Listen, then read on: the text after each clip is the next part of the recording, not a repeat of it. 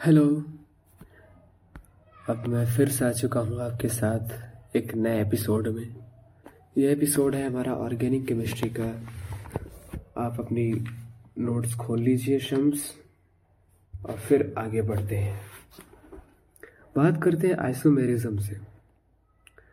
Compound having a same molecular formula but different properties are called isomers and phenomenon is isomerism.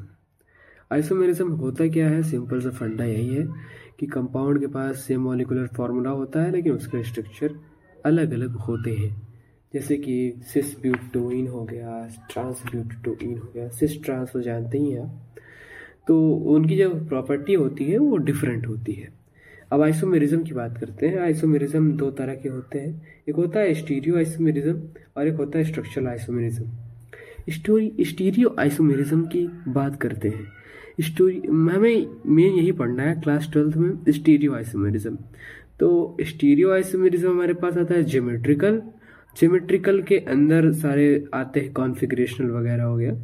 लेकिन हम बात करते हैं यहाँ पे ऑप्टिकल आइसोमर्स की, जो कि हमारा स्टीरियो आइसोमेरिज्म का दूसरा पार्ट है। स्टीरियो आइसोमेरिज्म का दूसरा पार्ट ऑप्टिकल आइसोमर्स है।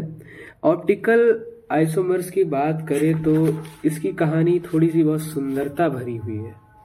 यानी कि compound which have same molecular formula but their behaviour to rotation. उनके पास फार्मूला तो सेम होता है लेकिन ये क्या करते हैं, रोटेशन कर लेते हैं। उनका जो बिहेवियर होता है वो रोटेशन का होता है। मॉलिक्यूलर फार्मूला सेम होता है, मतलब रोटेट कर लेते हैं। क्या रोटेट करते हैं? यहाँ पे रोटेशन की बात की जा रही है प्लेन पोलराइज्ड लाइट की। प्लेन पोलराइज लाइट होती है मोनोक्रोमेटिक लाइट, जिसके पास वेवलेंथ 1 होती है, ये होती है। और इस पे हम सीधा सीधा both have same molecular formula, same structure but different in PPL. PPL मतलब प्लेन पोलराइज लाइट। ठीक, अब बात करते हैं हम कायरल कार्बन की। कायरल कार्बन होता क्या है? कायरल कार्बन एक ऐसा कार्बन होता है जिसके चारों तरफ अलग अलग तरह के क्या जुड़े होते हैं, सब्स्टिट्यूएंट जुड़े होते हैं। यानी कि 4 सब्स्टिट्यूएंट डिफरेंट होते हैं। अब कायरल कार्बन की बात छोड़ते हैं, हम आगे बढ़ते हैं। ये एक थोड़ा सा कायरल कार्बन यहाँ पे इसलिए बता दिया गया है ताकि हमें पता चले कि ऑप्टिकल आइसोमेरिज्म का रिलेशन कायरल से है। तो ऑप्टिकल एक्टिविटी की बात करते हैं। अब यहाँ पे एक्टिविटी क्या मतलब है, ऑप्टिकल एक्टिविटी क्या है? Necessary and sufficient condition for optical activity is dissymmetry. Optical activity का मतलब यही है कि कौन ऑप्टिकल आइसोमेरिज्म शो करेगा, कौन नहीं शो करेगा, यानी कि ऑप्टिकल एक्टिव है या फिर डीएक्टिव है। ऑप्टिकल एक्टिविटी क्या होती है? ये सिंपली डिसिमेट्री के ऊपर होती है, डिसिमेट्री के ऊपर बेस्ड होती है। यानी कि यहाँ पे हम कंपाउंड की डिसिमेट्रिसिटी देखते हैं। क्या कंपाउंड में प्लेन ऑफ सिमेट्री है? अगर प्लेन ऑफ सिमेट्री का मतलब है, अगर तुम एक स्क्वायर लो, स्क्वायर को 20 से काट दो तो दोनों अलग अलग हो जाते हैं। 2 हिस्से उसमें से निकलेंगे जो कि दोनों इक्वल होंगे। अगर दोनों इक्वल हैं तो हम कह सकते हैं उसमें क्या है, प्लेन ऑफ सिमेट्री है। तो प्लेन ऑफ सिमेट्री की बात इसी में आती है। और अगर हमारे पास COS की बात करें, सेंटर ऑफ सिमेट्री की बात करें, तो अगर हम कोई भी लाइन खींचते हैं, एक लाइन सीधी होती है, एक लाइन होती है हॉरिजॉन्टल होती है। अगर हम हॉरिजॉन्टल और वर्टिकल या फिर नॉर्थ टू साउथ है, south east to south east to north west करें तो हमारे पास एक लाइन आती है, हम समझ सकते हैं इसको। आइए थोड़ा सा बात करते हैं मतलब COS की बात। तुम्हें थोड़ा कम समझ में आया ना, तो हम यहाँ पे COS तुम्हें सीधा सीधा बता देते हैं। COS क्या है? जैसे कि तुम अगर सिस को इमेजिन करो तो दो तरफ लगे होंगे उसके सब्स्टिट्यूएंट, दोनों तरफ सेम होंगे। लेकिन ट्रांस की बात करो तो ट्रांस में क्या होंगे, एक तरफ सब्स्टिट्यूएंट होगा, एक दूसरी तरफ होगा। यानी कि दोनों क्रॉस कर रहे होंगे, दोनों सेम सब्स्टिट्यूएंट होंगे लेकिन क्रॉस में होंगे। अगर क्रॉस में होंगे, क्रॉस में होने की वजह से उस पे जो लाइन खींचेंगे हम, उस सेंटर ऑफ सिमेट्री को दर्शाती है COS। ये ज्यादातर तुम अपनी कॉपी में देख सकते हो, इसका डायग्राम हमारी कॉपी में बहुत अच्छी तरीके से बना हुआ है। हम बात करते हैं एक्सिस ऑफ रोटेशन की। एक छोटा सा टॉपिक है, एक्सिस ऑफ रोटेशन होता क्या है? एक्सिस ऑफ रोटेशन मतलब कि होता है, ये बताता है कि क्या मॉलिक्यूल कितने तरह से घूम सकता है। यानी कि अगर हम एक्सिस ऑफ रोटेशन की बात करें, एन से डिनोट करते हैं, इसको हम 360 बाय थीटा करके कहते हैं। थीटा अगर क्या है हमारे पास, थीटा हमारे पास एंगल है, एंगल कितना रोटेट कर सकता है, तो उसी को हम कहते हैं। एन क्या है, 360 बाय थीटा, यानी कितनी तरीके से उसको घुमाया जाए कि सेम इमेज आए। ठीक, ये चीज होती है एक्सिस ऑफ सिमेट्री, याद रखना 360 बाय थीटा। अब आगे बढ़ते हैं, अल्टरनेट एक्सिस ऑफ सिमेट्री, ये भी तुम जानते ही हो। कायरल सेंटर की बात करते हैं। अब कायरल कार्बन हमने अभी पिछले बार में पढ़ा था, कायरल कार्बन होता क्या है। तो अभी इसी तरह कायरल सेंटर आ गया है। कायरल सेंटर में हमारे पास कायरलिटी देखी जाती है कि जो मेन वो है, मेन क्या कहते हैं एटम है, वो कितने सब्स्टिट्यूएंट से वो है जुड़ा हुआ है। अब कायरलिटी और ऑप्टिकल एक्टिविटी कब होती है? कायरलिटी और ऑप्टिकल एक्टिविटी तब मानी जाएगी, यानी कि ऑप्टिकली एक्टिव तब होगा जब उसमें डिसिमेट्री होगी, यानी कि कंपाउंड प्लेन पोलराइज लाइट को क्या करेगा, रोटेट कर देगा। वही होता है हमारे पास डिसिमेट्री। डिसिमेट्री कब होगी? जब कंपाउंड में प्लेन ऑफ सिमेट्री नहीं होगी और COS नहीं होगा। अगर डिसिमेट्री होती है तो प्लेन पोलराइज लाइट क्या होगी, रोटेट हो जाएगी। इसी से हम समझ सकते हैं। अब आगे बात करते हैं, यहाँ पे हमारे पास chirality optical activity in absence of chiral दिया हुआ है। क्यूमिलीन्स की बात कर रहा है। क्यूमिलीन्स क्या होते हैं? डबल बॉन्डेड है सारे क्यूमिलीन्स, तो सीधा सीधा है डबल बॉन्डेड होते हैं यहाँ पे क्यूमिलीन्स। और इनके जो सब्स्टिट्यूएंट होते हैं, यानी कि जैसे कि हमारा ट्रांस होता है, सिस होता है, सेम उसी तरह होते हैं कि डबल ही बॉन्डेड होते हैं ये सब। ठीक, देख लेना इसको, ज़्यादा वो नहीं है। अब बात करते हैं यहाँ पे हम ऑप्टिकली एक्टिव में cumulated alkenes and substituent A not equal to H, double bonds are even. हाँ, ध्यान से देखो, अगर क्यूमुलिन्स होंगी यानी कि डबल बॉन्ड लगातार बंधा हुआ है कार्बन से, क्यूमुलिन है, तो हमें यहाँ पे इवन देखना है। अगर इवन बॉन्ड्स हैं, डबल बॉन्ड अगर इवन नंबर में है तो हमारा क्या होगा, ऑप्टिकली एक्टिव होगा। अगर ऑड है तो ऑप्टिकली इनएक्टिव होगा। यानी कि सिंपल से याद रखना हमें कि ऑप्टिकली एक्टिव में यहाँ पे इवन नंबर ऑफ बॉन्ड्स होनी चाहिए। अब बात करते हैं साइक्लोएल्किडीन्स की। साइक्लोएल्किडीन्स कहाँ है? साइक्लिक रिंग होती है इसमें और डबल बॉन्ड होती है। एक साइक्लिक रिंग एक डबल बॉन्ड को दर्शाती है। अगर हमारे पास इवन होना है तो डबल बॉन्ड्स क्या होंगी, ऑप्टिकली एक्टिव होंगे। यानी कि ऑप्टिकली एक्टिव होना है तो इवन होगी। यानी कि आगे बढ़ते हैं, अब बात करते हैं स्पाइरन्स की। स्पाइरन्स होते क्या है हमारे पास? When two rings attached to each other, E is one carbon atom is common, then we can say it is a spiron। अब बात करते हैं बाइफिनाइल्स की। बाइफिनाइल्स क्या होती है? दो बेंजीन रिंग आपस में जुड़ी होती हैं। जहाँ जुड़ी होती हैं यानी कि जो उनका sp2 होता है, sp2 वहां से एक बॉन्ड बनी होती है, कार्बन से एक बॉन्ड बनी होती है, और उसी कहते हैं बेंजीन रिंग। बहुत सही, आगे बढ़ते हैं। कायरल नाइट्रोजन की बात करते हैं। कायरल नाइट्रोजन तो जानते ही हो क्या होता है। अब यहाँ पे एक छोटा सा टॉपिक समझते हैं, इन्वर्जन और रिटेंशन। ये ऑर्गेनिक केमिस्ट्री का इंपॉर्टेंट टॉपिक है। अब देखो, कोई भी कोई भी रिएक्शन होती है तो ज्यादातर उसमें मान लो कोई भी रिएक्शन है तो उसमें अगर मान लो न्यूक्लियोफिलिक एडिशन रिएक्शन है, तो न्यूक्लियोफिलिक रिएक्शन है तो मान एडिशन वगैरह छोड़ दो, सोच लो इसमें सब्स्टिट्यूशन है, न्यूक्लियोफिलिक है, तो अगर न्यूक्लियोफाइल सामने से अटैक करता है तो हम कहेंगे उसको, जो अगर सामने लग जाएगा, जाके सब्स्टिट्यूशन की बात कर रहा है, सामने लग जाएगा, न्यूक्लियोफाइल सामने लग जाएगा तो क्या हो जाएगा, रिटेंशन हो जाएगा ना, पीछे से अटैक करेगा तो इन्वर्जन हो जाएगा। और इन्वर्जन और रिटेंशन 50-50% है तो रेशमिक मिश्रण बनाते हैं। ये सारी चीजें तो पता है। एकायरल क्या होता है? एकायरल जो होता है हमारे पास, जिसमें POS होता है, COS होता है और क्या कहते हैं ऑप्टिकली इनएक्टिव होता है। ये समझे, इसमें से कोई एक प्रेजेंट होता है, POS होगा या फिर COS होगा, इसमें से कोई एक प्रेजेंट होगा जिसकी वजह से ऑप्टिकली इनएक्टिव हो जाता है। आगे बढ़ते हैं, chirality mirror image non superimposable, it has chirality, which molecule has a chirality, they have optically reactivity, पता है तुम्हें। आगे बढ़ते हैं, यहाँ पे थोड़ा सा क्वेश्चन वगैरह दिया हो तुम देख लेना इसको। अब बात करते हैं पोलरीमीटर एक्सपेरिमेंट। पोलरीमीटर एक्सपेरिमेंट हुआ था, इसमें हमारे पास एक मोनोक्रोमेटिक लाइट भेजी जाती है निकोल प्रिज्म के साथ में। निकोल प्रिज्म के सामने से पोलराइज लाइट जो होती है वो रोटेट कर जाती है। अगर रोटेट कर जाती है तो पोलरीमीटर के पास करते हुए रोटेट कर जाती है, तुम कहते हो ऑप्टिकली एक्टिव। ऑप्टिकली इनएक्टिव कब होता है? जब प्लेन पोलराइज लाइट नहीं रोटेट करती है। आगे बढ़ते हैं, सिंपल से यहाँ पे फंडा याद क्या करना है, यहाँ पे याद करना है एंगल ऑफ रोटेशन थीटा। तो एंगल ऑफ रोटेशन और ये अल्फा की बात करते हैं, ये थोड़ा सा फॉर्मूला दिया हुआ है, इसको theta by L dot C, और ये अल्फा है टेम्परेचर और डेंसिटी, टेम्परेचर पे डिपेंडेंट करता है। और हाँ यहाँ पे तो इसको theta by L dot C याद रखना है। सी क्या है हमारे पास? कंसंट्रेशन सॉल्यूशन है, और एल क्या है? लेंथ ऑफ पोलरीमीटर, और थीटा क्या है? Angle of rotation. इसके ऊपर सवाल भी आता है, जैसे कि थीटा में से पूछ लेगा for pentan two ol. Pentan two ol में हमारे पास क्या कहते हैं? -25 दे दिया है, यानी कि -25 क्या है हमारे पास?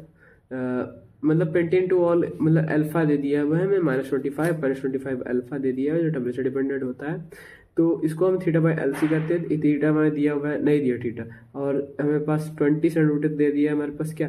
पोलरीमीटर, और कंसंट्रेशन दे दिया 1 ग्राम, तो हमारे पास थीटा आ जाएगा यहाँ पे -50 डिग्री।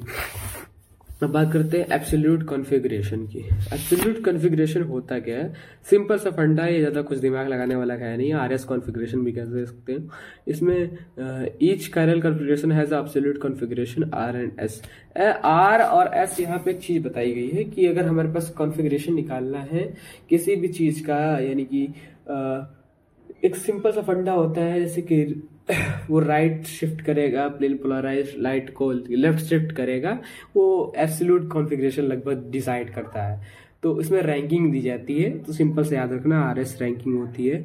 आर अगर की बात करते हैं, अगर आर होगा तो आर में हम सीधा देखते हैं क्लॉकवाइज, और एस होगा तो एंटी क्लॉकवाइज देखते हैं। आर में क्या होता है? क्लॉकवाइज, और एस में होता है एंटी क्लॉकवाइज। अब रैंकिंग कैसे देते हैं? पहले देखेंगे हम ईच कायरल कार्बन होना चाहिए, सिंपल सा ठीक, कायरल कार्बन होना चाहिए। कायरल कार्बन होगा तो उसमें से 1 to 4 हम रैंकिंग देंगे। 1 वाली रैंकिंग अच्छी मानी जाती है, और 4 वाली रैंकिंग बेकार मानी जाती है। 1 to 4 रैंकिंग देंगे किसके रूल से? CIP रूल से रैंकिंग देंगे, कानिंग गोल्ड प्रीलॉग से। कानिंग गोल्ड प्रीलॉग से हम यहाँ पे रैंकिंग देंगे।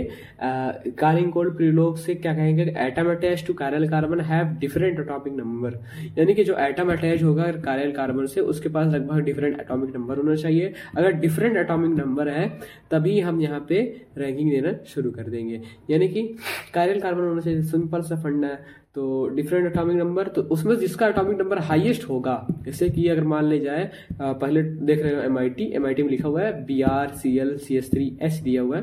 यहाँ पे Br का क्या है? पहला है, ज्यादा है, तो Br का हमारे पास फर्स्ट नंबर पे आ जाएगा, फिर सेकंड नंबर पे क्लोरीन आ जाएगा, फिर थर्ड नंबर पे CH3 आ जाएगा, फिर 4 नंबर पे H आ जाएगा। ठीक, atom attached has same atomic number, they check isotopes. Higher atomic mass is equal to better rank. अगर एटॉमिक मास हायर है तो अच्छा रैंकिंग मिलेगा, जैसे कि यहाँ पे देख लिया जाए, I है 2 है 3 4। यहाँ पे देखो हायर एटॉमिक मास किसका है? I का है, fluorine bromine iodine. Fluorine bromine iodine नीचे जाते हैं ग्रुप में, तो हमारे पास क्या होता है? साइज बढ़ता है, तो एटॉमिक मास भी बढ़ेगा, एटॉमिक नंबर बढ़ेगा। तो ठीक, double bond and triple bond की बात करते हैं तो 2 सिंगल बॉन्ड और 3 सिंगल बॉन्ड में अगर चले जाते हैं, यानी कि अगर एक डबल बॉन्ड है तो उसको 2 सिंगल बॉन्ड में चला जाएगा, और 3 ट्रिपल बॉन्ड है तो 3 सिंगल बॉन्ड में चला जाएगा। ठीक, यहाँ पे atom attach to chiral carbon is same check atom attach to it. अगर कायरल कार्बन से एटम जो अटैच्ड है वो सेम है, जो उससे एटम अटैच है, जिससे वो अटैच था, वो क्या कहते हैं, हम देखा जाए पीछे के पीछे वाले को देखते हैं यहाँ पे, उस वहां से रैंकिंग दी जाती है। If lone pair bond pair then lone pair has a lowest rank. अगर लोन पेयर और बॉन्ड पेयर की कंपैरिजन की जाए तो लोन पेयर को पास बहुत लोवेस्ट रैंक आ जाएगी। ठीक, फिशर प्रोजेक्शन की बात करते हैं। फिशर प्रोजेक्शन होता है क्या भाई, वही जो मतलब कि 3D को 2D में कन्वर्ट कर देता है, वैसे फिशर प्रोजेक्शन कह सकते हैं। फिशर प्रोजेक्शन नहीं अलग है, इसको बताते हैं फिशर प्रोजेक्शन।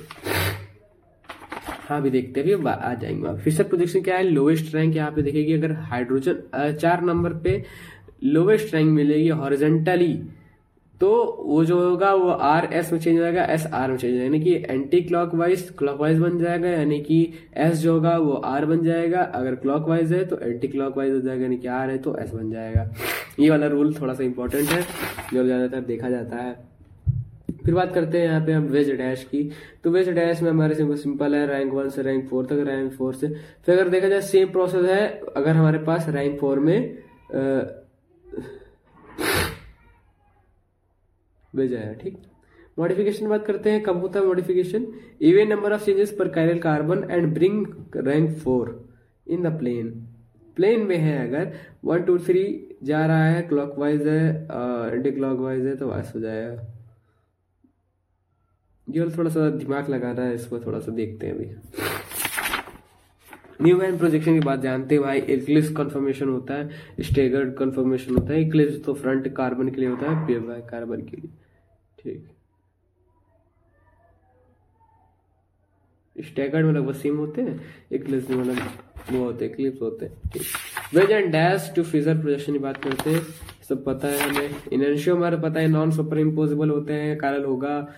इसमें इनर्शियोमर के लिए क्या क्या प्रॉपर्टी होनी चाहिए, देखो इनर्शियोमर के लिए सिंपल सी यही प्रॉपर्टी होनी चाहिए। पहले तो इसमें एस और आर होंगे अलग अलग, पहली बात तो, अब वो कायरल कार्बन होगा जो होगा, दूसरी बात तो। तीसरी बात ये है कि जो एब्सोल्यूट कॉन्फिगरेशन तो बता दिए, अब तीसरी बात ये है कि ये नॉन सुपर इम्पोजिबल इमेज होंगी, मिरर इमेज होंगी। ठीक, और इनकी फिजिकल प्रॉपर्टीज और केमिकल प्रॉपर्टीज लगभग सेम ही होती हैं। अगर रिएक्ट कर रहे हैं ऑप्टिकली इनएक्टिव से, तो optically reactive reagent then chemical body, तो अगर ऑप्टिकली एक्टिव रिएजेंट से रिएक्ट कर रहे हैं तो यहाँ पे हमारे पास अनइक्वल हो जाती है केमिकल प्रॉपर्टी। ठीक, डायस्टीरियोमर्स की बात करते हैं भाई। डायस्टीरियोमर्स क्या होते हैं, डायस्टीरियोमर्स में मैनी में नॉट ऑप्टिकली एक्टिव, ये कभी कभार एक्टिव होते हैं, कभी ऑप्टिकली एक्टिव नहीं होते हैं। ये मिरर इमेज तो नहीं होते हैं, बिल्कुल नहीं होते हैं मिरर इमेज, लेकिन सिंपल से ये याद रखना, डायस्टीरियोमर्स मिरर इमेज नहीं होते हैं, कभी कभार ये ऑप्टिकली एक्टिव होते हैं, कभी कभार नहीं होते हैं। ठीक, डिफरेंट फिजिकल प्रॉपर्टी होती है, डिफरेंट केमिकल प्रॉपर्टी होते हैं, separated by fractional distillation, boiling point different होता है, इसलिए सेपरेट हो जाते हैं। यानी कि अगर हमारे पास एक डेस्टो है, एक लेबो है, तो आराम से सब्ट्रैक्ट हो जाएंगे, मतलब निकल जाएंगे वो। मीसो कंपाउंड की बात करते हैं। मीसो कंपाउंड क्या होता है, एक कायरल कार्बन होता है, ऑप्टिकली इनएक्टिव होता है। ऑप्टिकली इनएक्टिव कब होता था, जब डिसिमेट्री होती थी। डिसिमेट्री मतलब फोकस करना है बस, यहाँ पे पीओस और सीओस हो सकता है, दोनों में से किसी भी कंपाउंड में। अब बात करते हैं relation between optically isomers. Optically isomers में रिलेशन किसका हो सकता है, आइडेंटिकल मॉलिक्यूल्स का। वो था same absolute configuration. Identical molecules क्या होते हैं, जिनके पास सेम एब्सोल्यूट कॉन्फिगरेशन है, ये आर हो गया, एसएस हो गया, तो ये आइडेंटिकल मॉलिक्यूल्स हो गए। और मिरर इमेज हो गई, तो wedge and dash are interconnected होते हैं इसमें। ठीक, समझ में आई बात, आगे बढ़ते हैं चीरते हुए एकदम। रेसमिक मिक्सचर की बात करते हैं। व्हेन बोथ इनर्शियोमर, वहीं पर हमने बात की थी रेसमिक मिक्सचर की बहुत पहले ही। When both S and R same molecule present in an equal quantity in a mixture, R M racemic mixture हो जाता है। रेजोल्यूशन क्या होता है, रेसमिक मिक्सचर को छोड़ के मतलब जो बनता है, यानी कि अगर एस 20% है और आर जो है 70% है नहीं आर भी मान लो, नहीं सिंपल से सुनो, आर जो है हमारे पास वो 10 है, और क्या कहते हैं एस जो है हमारे पास 20 है, तो 10 ग्राम और 20 ग्राम मिलके जो रेसमिक मिक्सचर बनाएंगे वो होगा 20 ग्राम का। ठीक, 10-20, हाँ 10-20, लेकिन उसका 10 वाला जो है एक्स्ट्रा पार्ट वो बच गया, तो 10 पार्ट जो एक्स्ट्रा बचा वो रेजोल्यूशन कहलाता है। ठीक, इसके ऊपर थोड़ा सा क्वेश्चन आते हैं, यहाँ पे थोड़ा सा दिमाग लगाना है, उसको पढ़ लेंगे अभी आके। स्यूडो कायरल कार्बन की बात करते हैं। स्यूडो कायरल कार्बन का होता है कंडीशनल कायरलिटी होती है इसमें, depend upon configuration of substituent attach to it. अभी स्यूडो कायरल कार्बन क्या होता है, डिपेंड करते हैं सब्स्टिट्यूएंट के ऊपर जो जिससे अटैच होता है, हाँ, यानी कि जो उससे अटैच होगा वो कायरल ही होगा। BCC can conditional chirality configuration of substituent. R और एस होता है आगे पीछे, बीच में होता है कायरल कार्बन।